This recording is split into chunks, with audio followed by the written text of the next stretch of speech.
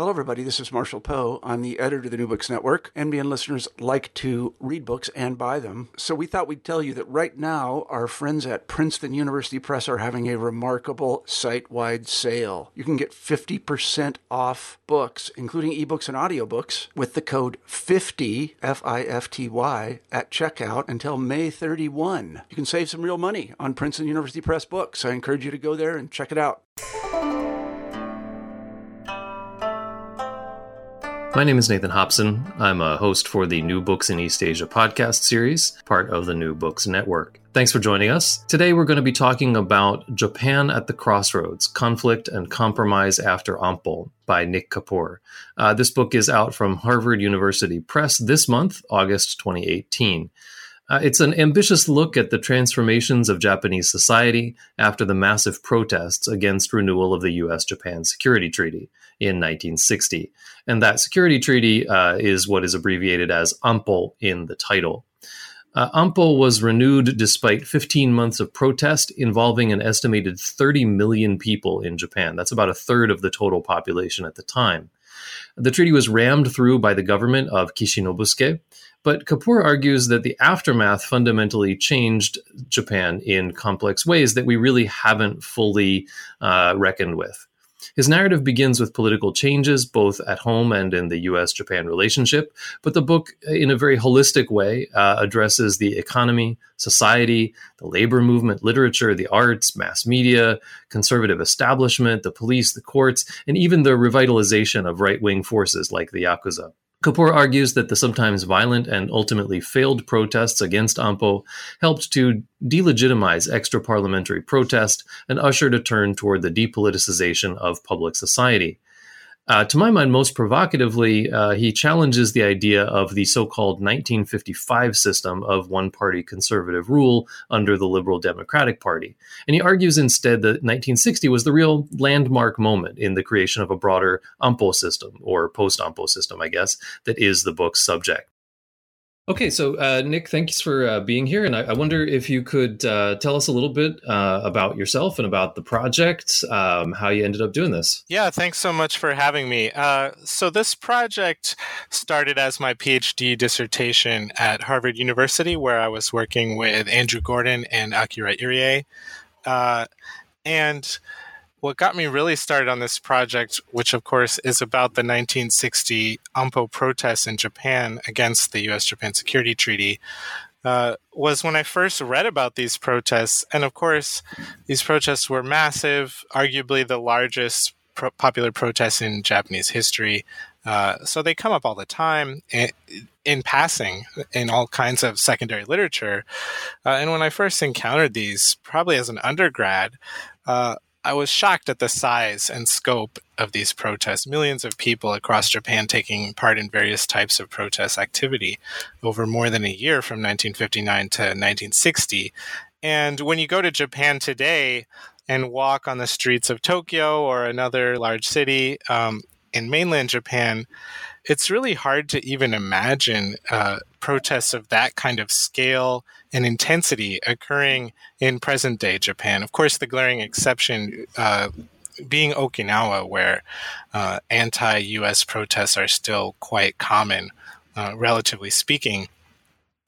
So I really was just personally curious to understand how these protests came about, how they became so large, and how we got to where we are today, where such massive protests seem not very likely in the Japan of the present era.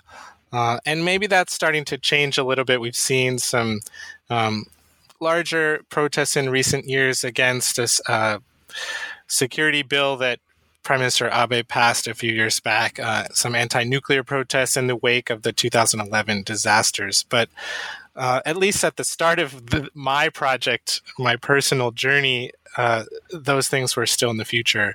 And so I really wanted to understand how we got from then, 1960, to now, the early 21st century, and what changes occurred in between to make this kind of massive protest seem less and less likely over time.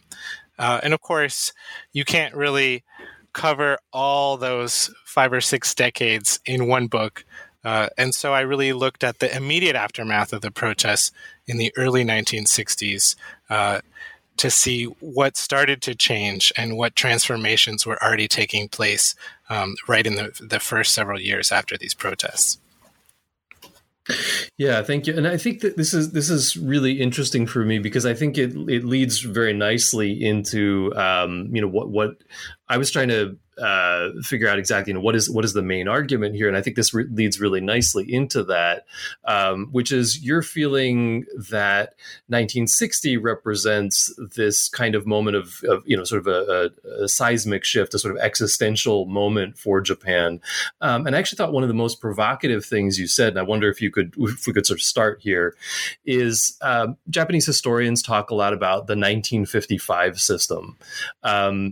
But you make the suggestion that sort of common sense interpretation needs to be reexamined, and maybe it's better to think about an AMPO system. So I wonder if you could tell us a little bit about what the 1955 system is,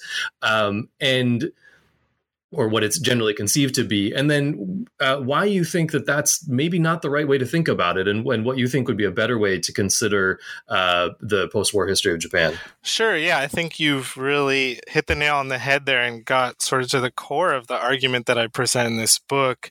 I'm really trying to understand post-war and contemporary Japanese history in a more holistic manner, which would mean integrating cultural history, social history, and political history.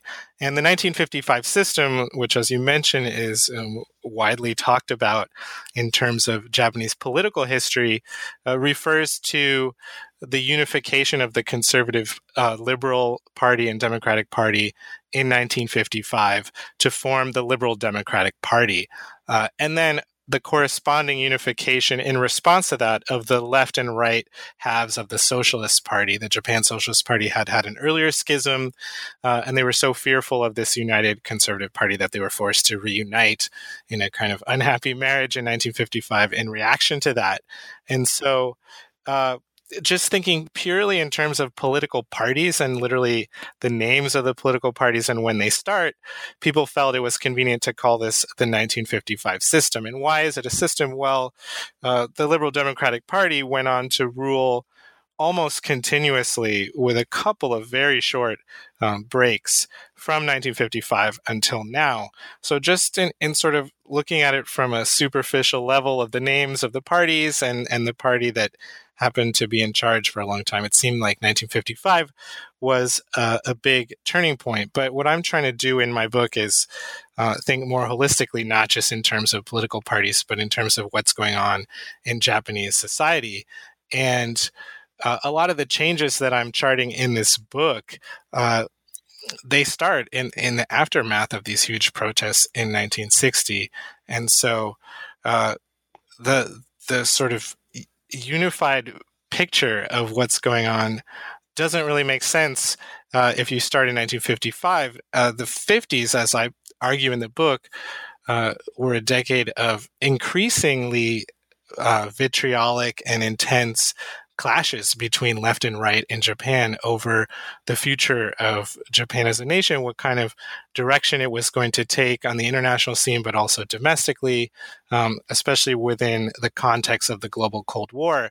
And this conflict just keeps escalating over the course of the 1950s and culminates, I argue, in these massive protests in 1960.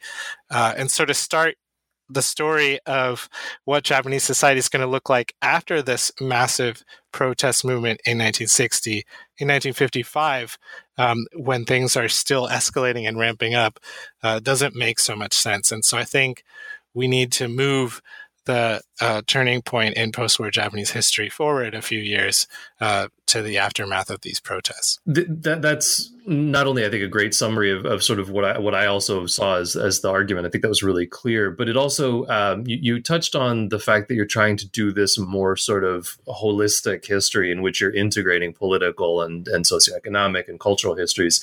And I thought that was a really interesting contribution to the way that we think about, post-war Japan as a system in that sense. So, Nick, I think that it seemed to me the book was sort of split into more or less two sections. In which the first section you really talk about the political fallout of the 1960 protests, and then in the second half of the book you sort of shift gears and really get into that much more holistic view of the fallout from 1960. So, I wonder if we could talk a little bit about the first half of the book, which is the political changes. You start off in chapter 1 talking about the change in Japan's international position, particularly the U.S.-Japan relationship. And I loved what you said, right up at the opening of this. You say that U.S.-Japan relations during the Kennedy and Ikeda administrations in the 1960s have been largely ignored, thanks to a perception that nothing of great import happened between the two nations in the early 60s. But you're pushing back pretty strongly on this. I wonder if you could tell us about that. Yeah, so chapter 1 is really a revisionist history of U.S.-Japan relations in the first half of the 1960s during the John F. Kennedy and Ikeda Hayato administrations. And as you just quoted, the prevailing historiography of this before my book has really been that nothing much happened. So, of course, you do have some reaction to these massive protests, which were widely perceived as having an anti-American character. And so John F. Kennedy takes over as the U.S. president, and one of the first things he does is he sends Edwin O. Reischauer, a Harvard University professor of Japanese studies, to Japan as the U.S. ambassador to Japan.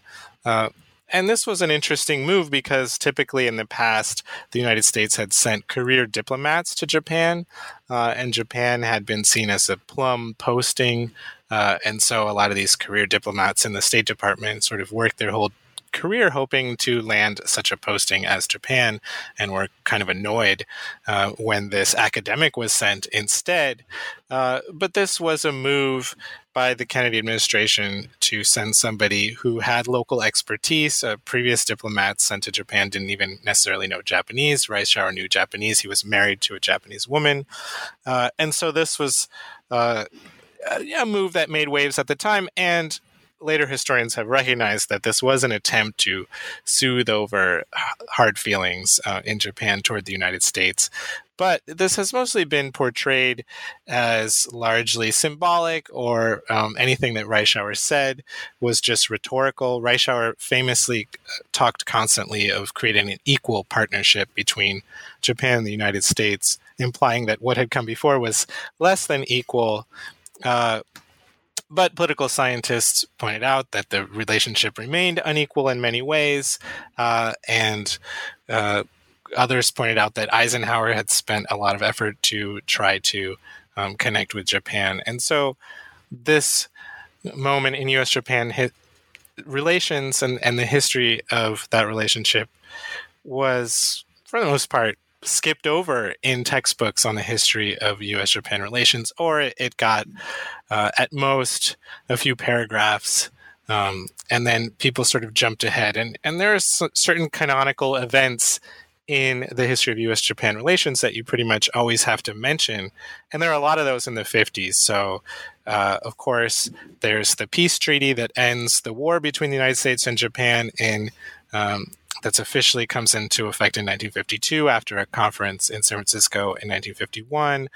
There's a variety of anti-base protests in Japan. There's the Lucky Dragon incident in the mid-1950s when a U.S. nuclear test leads to fallout that lands on a Japanese fishing boat, and they all get sick, and one of the fishermen died. And so that started a large anti-nuclear movement in Japan. There's a variety of other incidents. In 1957, a U.S. soldier named William Gerard shoots a Japanese woman collecting scrap metal on a Japanese military base. And so the typical history of U.S.-Japan relations tends to go through all these events in the 50s, and then, of course, mentions the huge protests in 1960, maybe says something about Ambassador Reischauer getting sent over, and then sort of skips ahead until 1969, even the Okinawan reversion, in which the United States ceded control of Okinawa back to Japan, although they kept large amounts of it to this day for military bases. And then into the 1970s, where you have another series of events between the U.S. and Japan. And so almost the whole decade of the 60s tends to get skipped over. And so what I was trying to do in Chapter 1 is rethink what actually happened during the Kennedy and Ikeda administrations. And, looking at government documents, I think I was able to show rather convincingly that in addition to the rhetoric of equal partnership, serious efforts were made to actually make the partnership more equal. And in particular, the Kennedy administration, at Reischauer's urging, really took steps to treat Japan as an ally rather than as a sort of subordinate, dependent client state. And so there was a rhetorical move to do so, but also an attempt to do so in actuality. And so President Kennedy actually started sending secret messages to Prime Minister Ikeda before he announced major announcements relating to U.S. foreign policy and the Cold War policies toward the Soviet Union. So, for example, prior to the Cuban Missile Crisis, he sent a notification to Ikeda telling Ikeda in advance that he was going to make this announcement to the world about the missiles in Cuba. And he did this at a variety of other junctures as well.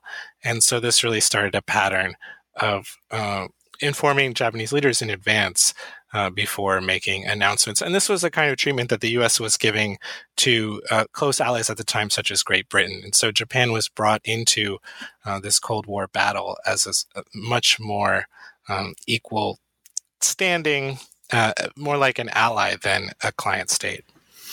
Yeah, and I think that's a really important reframing, because as you point out, we talk about the 50s as being very political, and the 70s as being political again, but the 60s seems, other than the AMPO protests in 1960 itself, it's so depoliticized in the way that we talk about it. And I think it's a really good introduction to sort of what the first half of your book is trying to do, is bring back that political narrative, right? I mean, we talk about the Olympics, we talk about the Shinkansen, we talk about GDP and sort of all of the economics, and we talk about the social transformations, but they're taken out of that political context too. So this is, I think, one of the nice things that you're doing in this holistic way about in the book, to bring those together.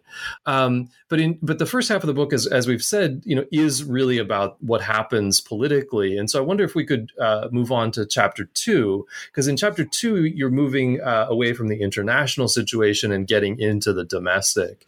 And Chapter 2 is about the stabilization of conservative rule.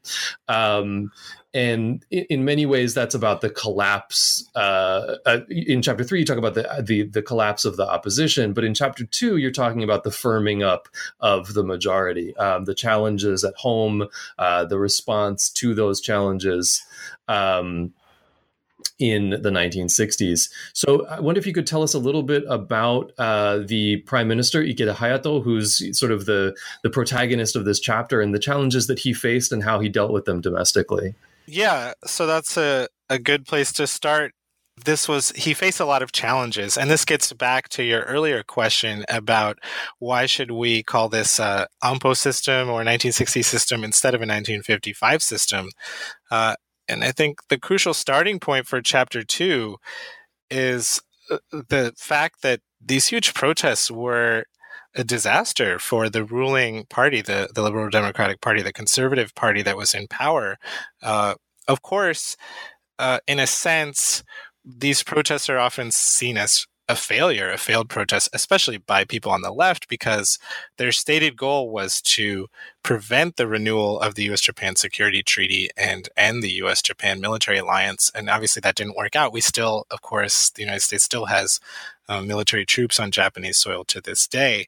But they were a success from the perspective of the left in that they brought down the government of this hated Prime Minister Kishi Nobusuke, who had a long and sordid history. He'd served in the Tojo Hideki cabinet in World War II.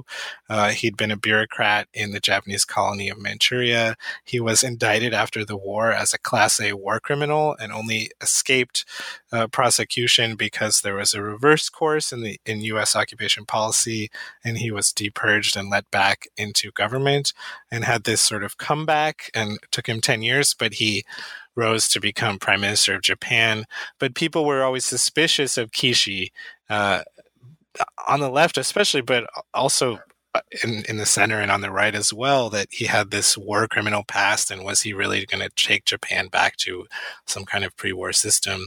And so he was a real hated figure by many people in Japan, and he's forced to resign as a result of these protests.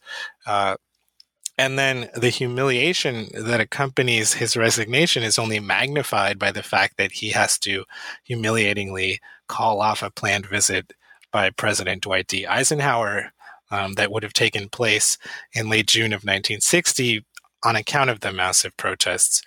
But of course, that visit had to be called off as a result of these massive protests. And so you have the double disaster for the Liberal Democratic Party. The Prime Minister, the whole cabinet has to resign, and this planned visit by the U.S. president is called off.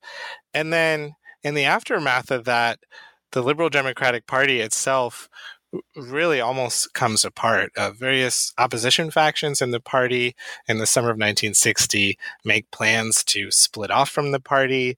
At the height of the protests, when they had forced the U.S.-Japan Security Treaty through the Japanese National Legislature, several members of the ruling party had absented themselves from the vote because they were so angry at Prime Minister Kishi. And so you have all these schismatic forces within the Liberal Democratic Party. And so when Ikeda Hayato takes over in July of 1960, he's facing a party that's on the verge of falling apart. And so he has to figure out a way to get this party back together and get the country back together after this very divisive protest movement. And it was interesting that you mentioned how the 1960s have been often portrayed in historiography as not a very political era. And I think in a way that speaks to the triumph and the success of Ikeda's strategy, the solution he comes up with to try to address these various serious problems, which is to purposely try to turn the country and turn the national discourse away from politics towards economics, toward the Olympics, which is a big part of this plan, and get everyone back on the same page, focused around something that's not very political or perceived as not so political. And what he hits upon is economic growth. And so this is the reason that he announces with great fanfare in the fall of 1960, immediately after these protests, and the income doubling plan, right, which is sort of Japan's version of the John F. Kennedy moonshot that we're going to put a man on the moon. Within 10 years, Ikeda says we're going to double Japan's GDP within 10 years, and which will, and he put it in terms of income, your salary, that your salary is going to be doubled because the nation's GDP is going to be doubled by 1970. And of course, Japan succeeds ahead of schedule. It only takes them 7 years, not 10 years, to double the size of the national economy. And so Ikeda really works hard to rally people around these economic goals and sort of, let's not pay attention anymore to these divisive political problems where Japan's going to be within the Cold War international structure. Let's focus on economic growth. And this has a long legacy. Even today, there's real unity in Japan around a lot of questions relating to economics, that Japan should be an economic superpower. People on the left and the right have subscribed to this idea. And of course, Ikeda also, is really taking advantage of an economic growth process that's already happening at the time. And so historians have tended to discount the income doubling plan, again, sort of like with Reischauer's appointment as ambassador, as merely rhetorical, right? That he's sort of claiming credit for something that's already happening. Japan has tremendous post-war economic growth starting in the 50s, and so is he really doing anything different? But I argue in the chapter that Ikeda had a real insight here. He recognized what was happening, and then he was able to turn that into a propaganda victory that maybe is still affecting how historians describe this era to this day, as you point out. And I go through and I show how other people at the time were not so confident that Japan would be able to meet these targets. And so Ikeda and his advisors really had some insight that people at the time did not necessarily have. Yeah, and I think this that really leads us very nicely into what you're doing in chapter 3, where you're talking about the collapse of the political resistance to Ikeda. But I think it's also important, we've been having this nice back and forth about the collapse of the sort of politicization, sort of more generally, of the era, and at least the historical memory of it. I don't know if you're familiar. Oguma Eiji has talked about this idea of the 1970 paradigm, where he's sort of locating that, by 1970, when the second round of protests fail, then this sort of plan that Ikeda has put, Ikeda and the LDP have put in motion of depoliticizing economic growth. And essentially, if you get out of the universities and get out of the university protests and get out of protesting on the streets, we promise you endless economic growth and full lifetime employment. Oguma is locating that at 1970, but I really like how you're sort of pulling that back into the process that's going on through the whole decade of the 1960s. And I think an important part of that process, as you point out in chapter 3, is the waning of the opposition parties, which is the title of the chapter. So if you could talk about how that fits into this larger picture that you're portraying here, that'd be great.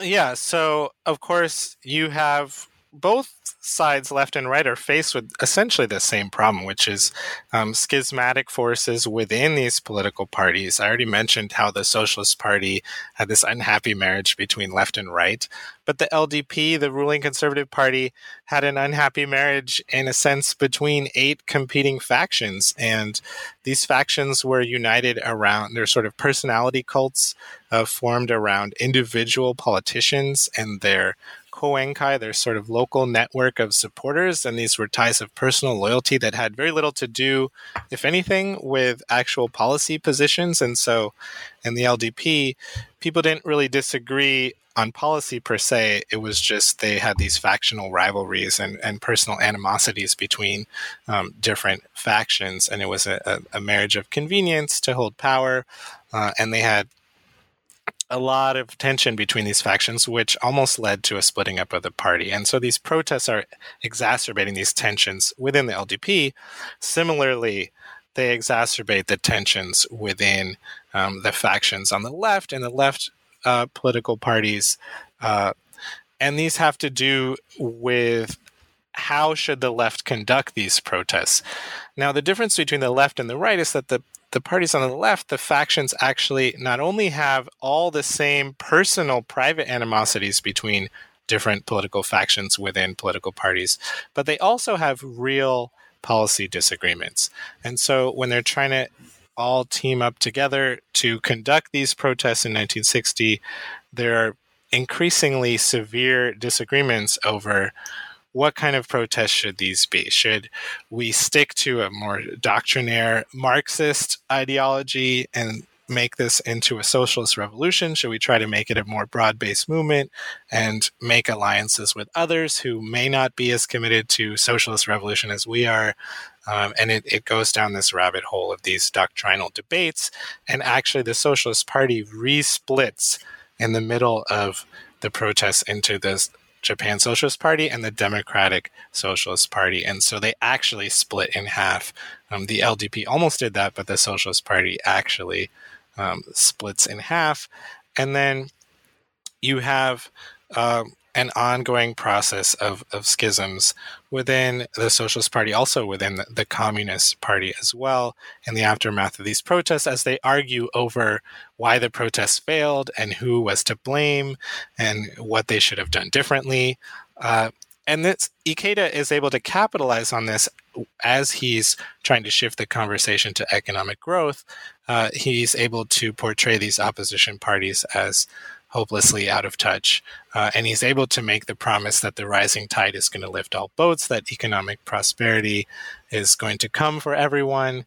And so no need for a socialist revolution. Why don't you come over and support a more mainstream big tent party that he was able to mold the LDP into? And so he really solidified the LDP's rule, and then these left-wing parties increasingly became more and more relevant. I should add that another step that Ikeda took to really take the wind out of the sails of the Socialist Party in particular was that he explicitly disavowed any attempt in the future by the Liberal Democratic Party to revise Article 9 of the post-war Japanese Constitution, which is, of course, the article that permanently and forever renounces war or war-making capacity on the part of the Japanese state. And so this was a clause put in the Constitution by the United States when they were sort of handing Japan its new constitution in the immediate aftermath of World War II. And this Article 9 had been a source of intense disagreement in the 1950s. So conservatives had been pushing very strongly to get rid of this article and revive some type of military power for Japan. And in fact, Prime Minister Kishi, this hated prime minister who had to step down after the protests, had established a special committee to investigate how to get rid of Article 9. And so the LDP had really put its foot down or put a line in the sand that it was going to revise Article 9. Now, the process for revising the Japanese Constitution requires a 2/3 majority in the Japanese Diet, the national legislature. And so the Socialist Party was able to make a lot of hay out of this for anyone who favored keeping Article 9, that as long as they could keep a 1/3 level in the Diet, they could prevent that revision. Yeah, and so I think that this takes us back actually to something I wanted to mention when we were talking about Kishi. Is, of course, he's the grandfather of the current prime minister, Abe Shinzo, who also has Article 9 in his sights, and so this is an interesting thing where you're sort of in some ways seeing a breakdown of this AMPO system, which you've talked about its great influence, in the sort of post-war period. But of course, I'm getting a little bit ahead of myself, because in chapter 4, what you're talking about is the other part of the breakdown of resistance to the growthist sort of policies of the LDP and the attempt to prioritize growth and depoliticize the sort of political economy, I guess, of Japan. And that's what you call the collapse of the 1960 coalition. Could you tell us a little bit about what you mean by the 1960 coalition? And also tell us how that, if you can, how that relates to the waning of the opposition parties. Yeah, so the 1960 protests were carried out by a broad center-left coalition of an extremely wide variety of political parties and various civic organizations of all different types. So you had, of course, the left-wing political parties. You had the left-wing labor unions, which was most of the labor unions at the time. You had a variety of anti-war groups. You had mothers groups, women's groups, child protection groups, various types of proto-environmentalist groups, anti-nuclear bomb groups, even some business and farmers cooperatives. And so you had, more than 100 of these groups nationwide, and they all come together in this overarching umbrella organization to oppose the revision of the Security Treaty starting in 59, and that goes into 1960. And this structure is very successful. So they're able to, through this pyramid organization that reaches all the way down to the lowest levels of these various organizations, mobilize very large-scale protests. And these groups had gradually gotten larger and more organized over the course of the struggles of the 1950s. And so in that sense, 1960 was really the culmination of this long experience of center-left protests over the course of the 1950s that climaxes with the largest protest in 1960.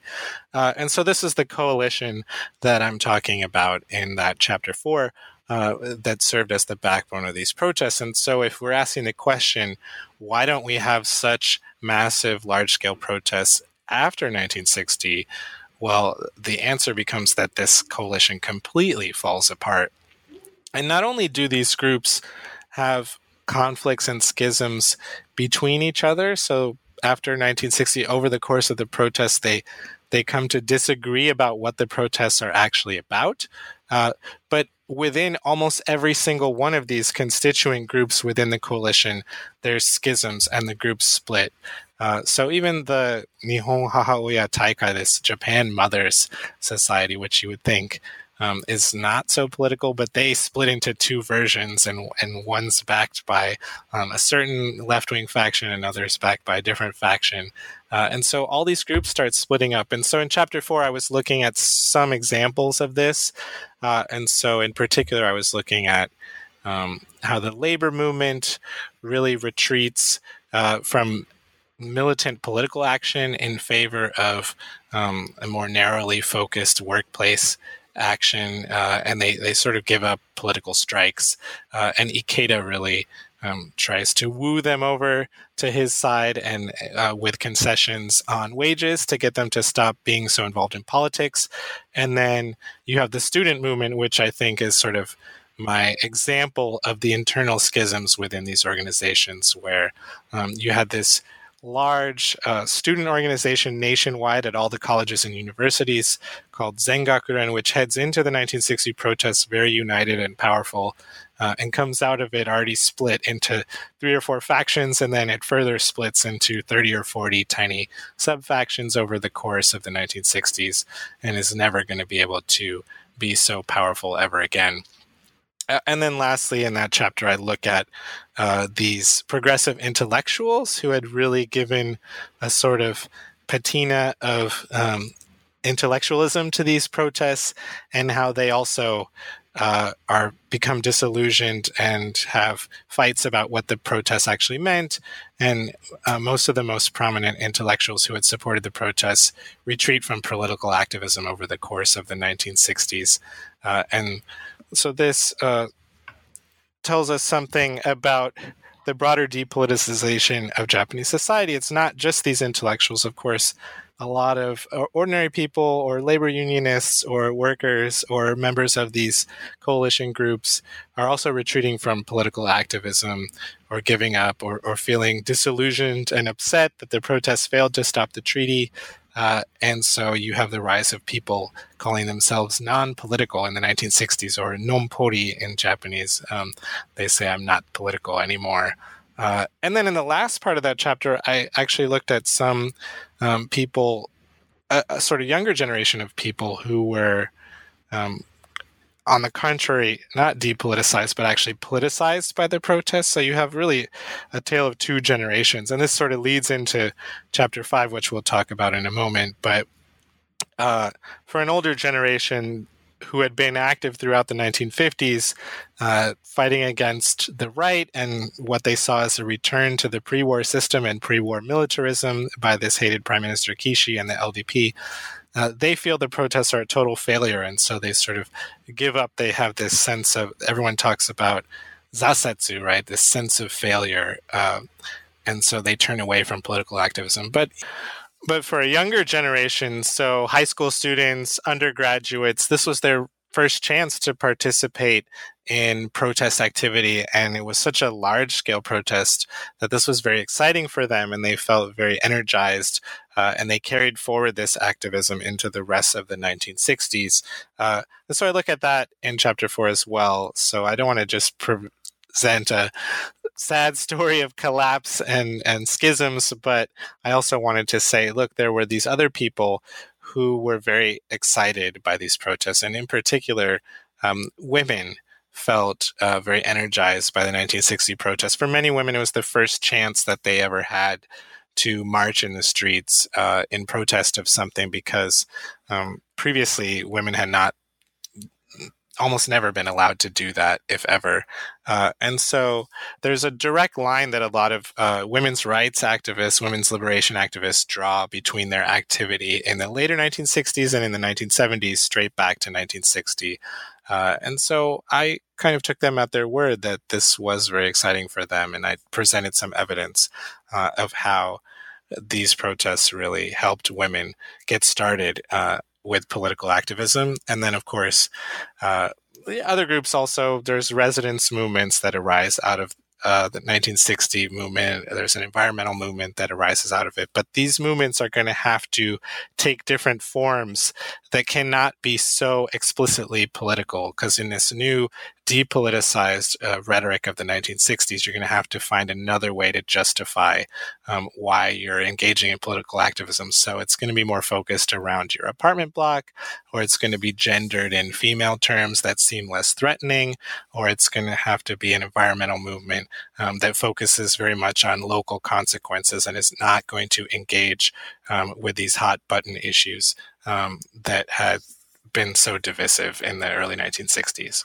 And so you said in this chapter that, you know, by the middle of the 1960s, that big coalition collapses. But, you know, as you're pointing out here, this sort of opened up the way for new types of social movements in Japan. And the other thing you talk about is opening up the title of Chapter 5, New Directions in Literature and the Arts. So I'd like to move on to that, which I think really begins a major shift, a new direction in your book as well, right? Which is getting away from this repoliticization, the political narrative, and talks about the literature, the arts, sort of gets into the second half of the book here. So you talk about new directions, major movements, works, and artists. I'd like to sort of talk about those.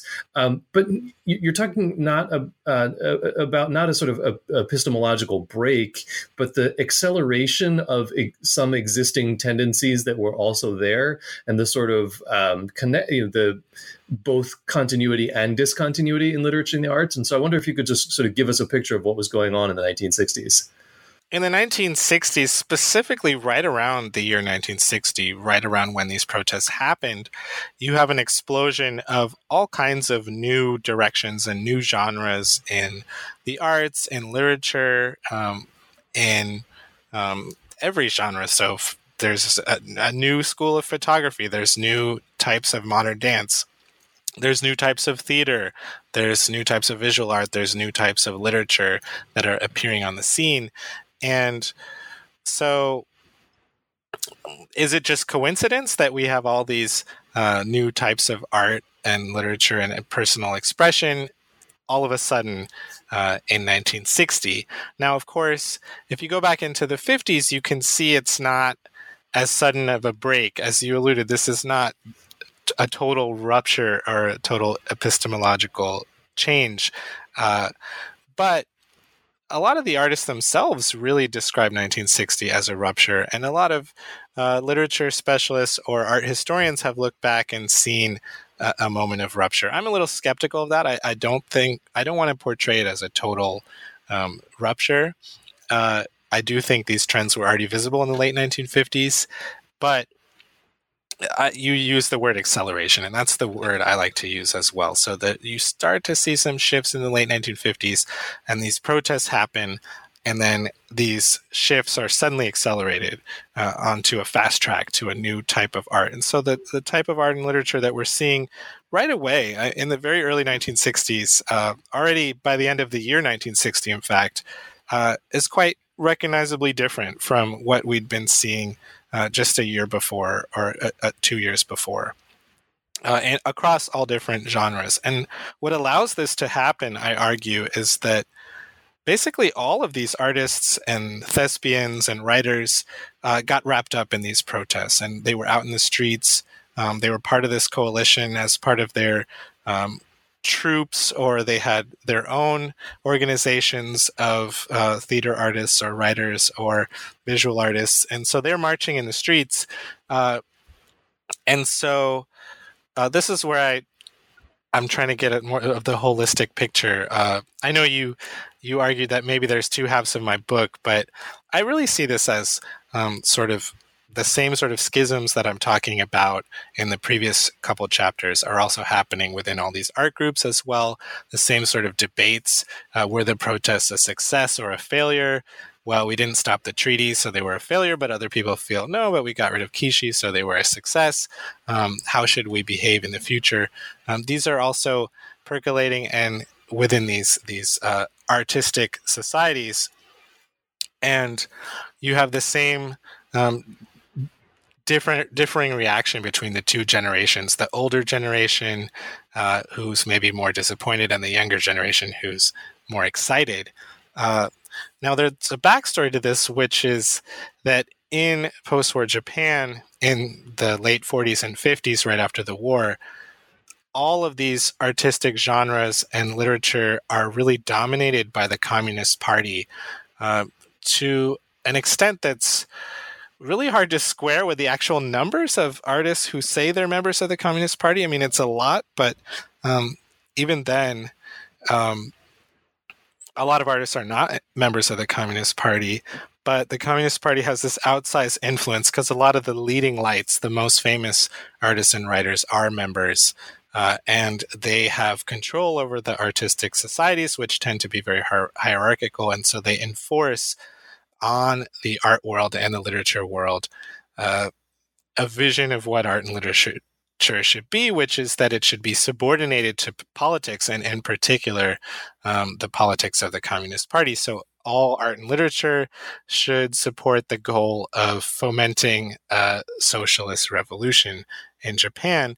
And so the upshot of that is that you have an awful lot of socialist realism writing and art produced in the 1950s. And it does get a little weaker over the course of the 1950s, but even right on the eve of these security treaty protests in 1959, it's still remaining quite strong and very much the mainstream.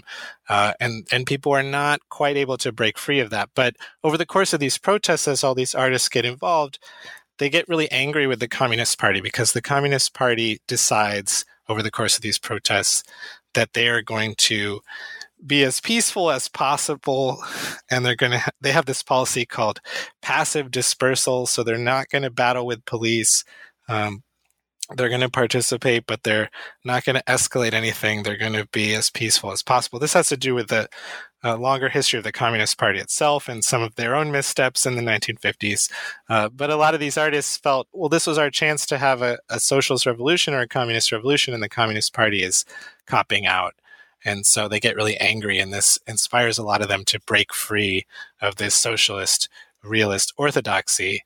And as I alluded to, you have this generational gap. So the older generation who'd really invested in socialist realism, they sort of give up on it, and so they turn away from it. But the younger generation, who was just starting to come to the fore around 1960, they were feeling the oppressive pressure to conform to this certain type of art or literature. And so they're excited by the protests. This is their chance to break free from it. And so you end up with both generations turning away from socialist realism and going in a much more personal and depoliticized direction. Okay, yeah, thank you for also for, in addition to giving a great sort of summary of the chapter, also for pushing back on my interpretation of the sort of two halves of the book. So in chapter 6, which is the last chapter, you talk about another aspect of what you call in chapter 6 the landscape of expression. The chapter is reshaping the landscape of expression. So you have in chapter 5 literature and the arts, and you talk about the visual arts, you talk about theater, you talk about literature, and here in that same kind of, and I think this is a very provocative term, landscape of expression. You talk about the courts, the police, the mass media, and the Yakuza and other right-wing groups, and sort of how in a sense, conservative backlash and the changed discursive field, the field of possible expression in a post-Ampo world or an Ampo order. Can you tell us a little bit about this chapter, and also about how? I'm really curious personally, like it kind of took me off guard, this chapter, right? I mean, it was the chapter that surprised me most, and I found it a very pleasant surprise. So I'm curious sort of how you got into the idea of doing this particular chapter, in particular, just sort of to round things off as the last chapter.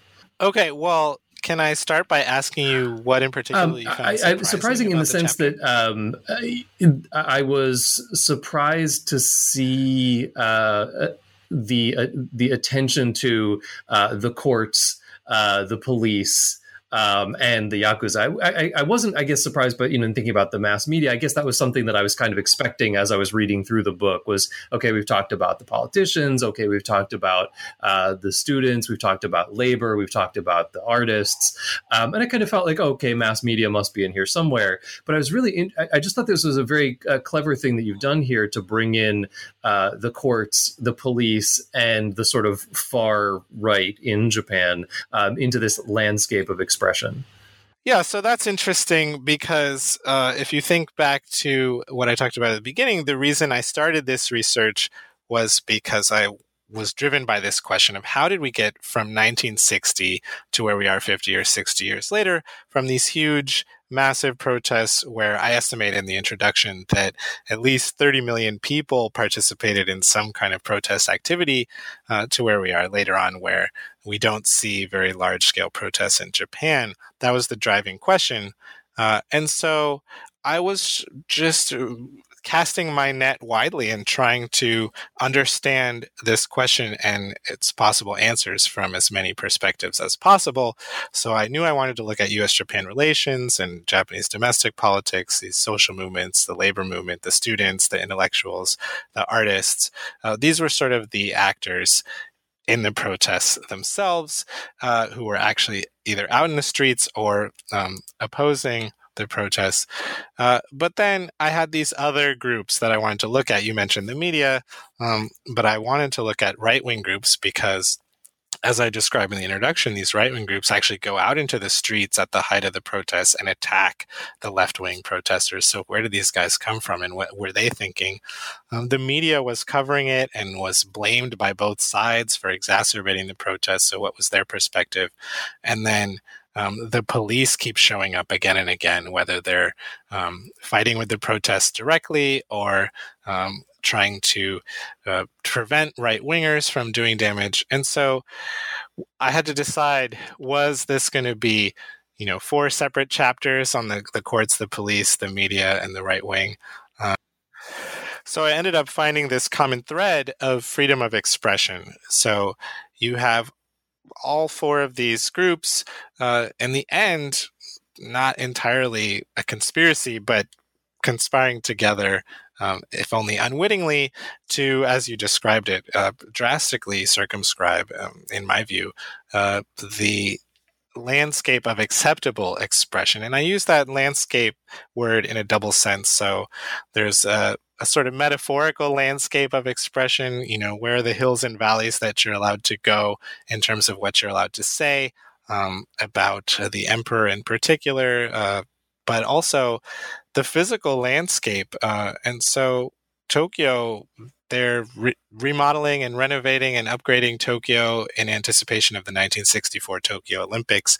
And I argue this is an opportunity that the government takes to really close down the wide open public spaces in Tokyo in particular, which was often the center of these protests. And they do it in other cities later on, following the Tokyo model.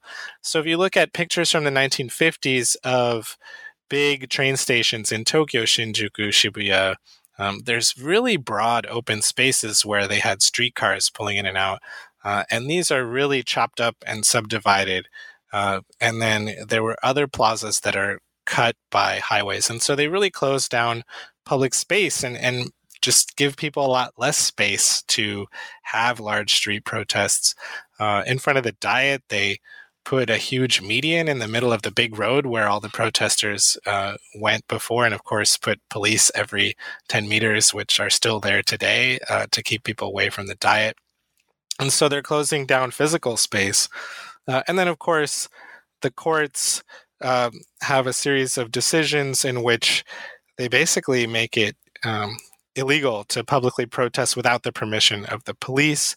The police develop new tactics to close down and defeat various types of protest marches that had been designed to occupy public space. The right wing, I argue in this chapter, really comes out into public view again in a way that they had not been in the first 15 years of the post-war period. There'd been a sort of stigma against ultra-rightism in the wake of this failed war, understandably.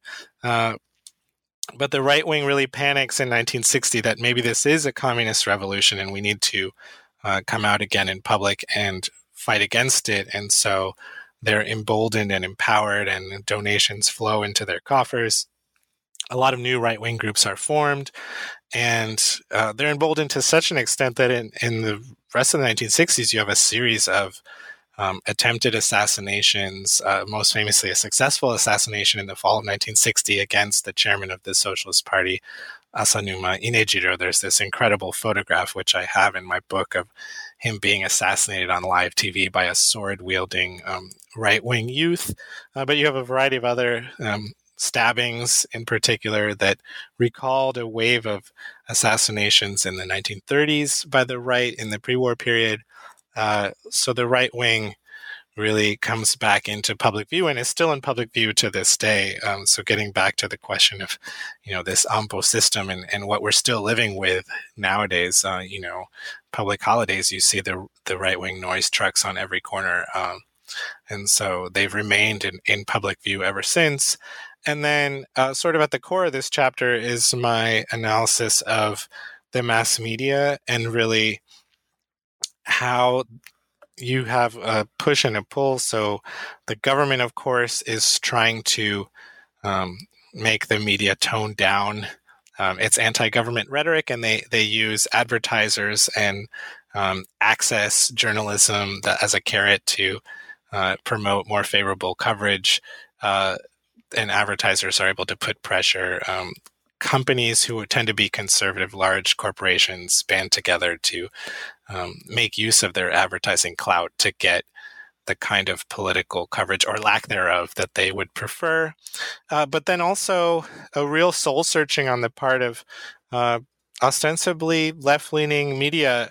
I focused especially on the Asahi Shimbun because that's perceived as being the most left of the major newspapers, where they do this hansei, this self-criticism or self-reflection, and decide that they're just going to proactively do more self-censorship. And they sort of openly talk about this, at least internally, that we need to not fan the flames of protests. We need to act in the service of social stability. And so I go through the process by which these newspapers went from a stance at the beginning of the protests that their main job was to speak truth to power, to a stance at the end of the protest that they should focus on social stability. Yeah, I think that point about the Asahi really rings true to me, and especially the vocabulary that you use there. The Japanese word hansei, which is often a little bit difficult to render into useful English. I jokingly have called hansei the sort of the post-mortem, and I think that's in an interesting way it fits into the way that you're using it here, right? This sort of the attenuation of any sense of that sort of open confrontation style of extra parliamentary protest against the growthism, against the sort of mainstreamed conservative agenda. And so I think that's a really nice way for us actually to wrap up today. I want to thank you for spending the time with us. And just in closing, I'd like to ask you what you're up to these days with your book out. Are you resting on your laurels? Do you have a new project you're working on? What's going on? Yeah, thank you so much again for having me on the podcast. And yeah, to answer your final question, I do have a lot of things on the horizon. I'm not just going to rest on my laurels. It feels really good to have the whole world in front of me all of a sudden after working on this book for 10 years. Of course, I quite enjoyed the book, but it's very exciting to have the whole world as my oyster, so to speak. I do have a few smaller articles which are related to this book project, or sort of spin-off articles which I'm working on now. The one that's coming out the soonest is an article I just wrote for Japanese Studies, the journal in Australia, which is a special issue on the 100th anniversary, the centennial of the Meiji Restoration in 1968. So the government had a year-long celebration of the 100 years from Meiji to 1968. And historians in particular became very upset about this, and they said this was glorifying the wartime era, and so they protested against that. And so I wrote an article about that, which is coming out this fall. I'm also writing an article about the history of the snake dance, which was a particular kind of protest march in Japan, developed in the early post-war period and used increasingly throughout the 50s, and then used an incredible amount during the 1960 treaty protests, where people would link arms and form ranks of 5 or 6 people and then careen back and forth across the street like a snake. I actually have an incredible aerial photograph of this kind of protest march. It's one of the most, along with the other photo you mentioned, it's the two most striking photos I thought in the whole book. Yeah. Democratic National Convention protests, they tried to do this Japanese protest march, the snake dance, and they even said "Washoe, washoe," which is what Japanese people say when they're carrying festival floats, and also when they do this snake dance. But they failed. They weren't able to do it. They weren't able to match their steps the way that Japanese protesters were, and they crashed into each other. But people were watching this protest march on newsreels and on television, and so I kind of want to write an article as sort of transnational history of the snake dance, its rise and fall. Of course, it ends up dying out in Japan right after 1960 because it's put on a list of banned protest marches that the police will no longer tolerate. And the police, as I describe in the last chapter of my book, develop a method of crushing the snake, crushing the life out of the snake.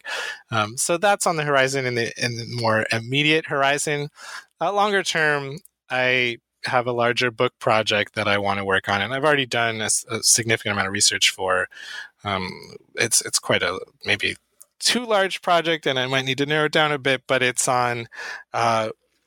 It would be a history on discourses on suicide and self-sacrifice in modern Japan from the Meiji Restoration up to the present, and basically the question that's driving that research is nowadays. It's sort of conventional wisdom. Everyone agrees that Japanese people commit far more suicide than other people, or they're more willing to, or more easily succumb to committing suicide. And this is in mainstream publications in the West, even to this day, but also in Japan. And so people both in Japan and outside of Japan believe this. And empirically, I think it's relatively easy to show that this is not the case, that if anything, Japanese people probably commit less suicide than people in other countries.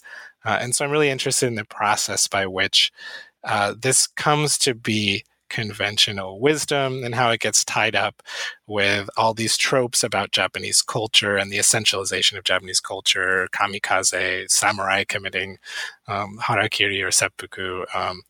But I think this is a really recent process. And even if you go into the pre-war, you can find Japanese government officials who are very proud to say, we Japanese commit less suicide than people in France, for example. And so we have this notion that maybe in the pre-war was all about sacrificing yourself or committing suicide, but that was really, I think, limited to a military context, and it's more in the post-war that this gets extended to all Japanese people. And so I want to look at the historical process of this change in Japanese self-perception of themselves as a people who commit suicide. That's where they end up. And then how this is sort of adopted by the West as well. Well, thank you so much for that. I'm looking forward to reading both articles, and hopefully we'll have you back on the podcast with the new book in less than 10 years. But again, thank you so much for your time today. I really appreciate it, and take care. My pleasure. Thank you so much, Nathan.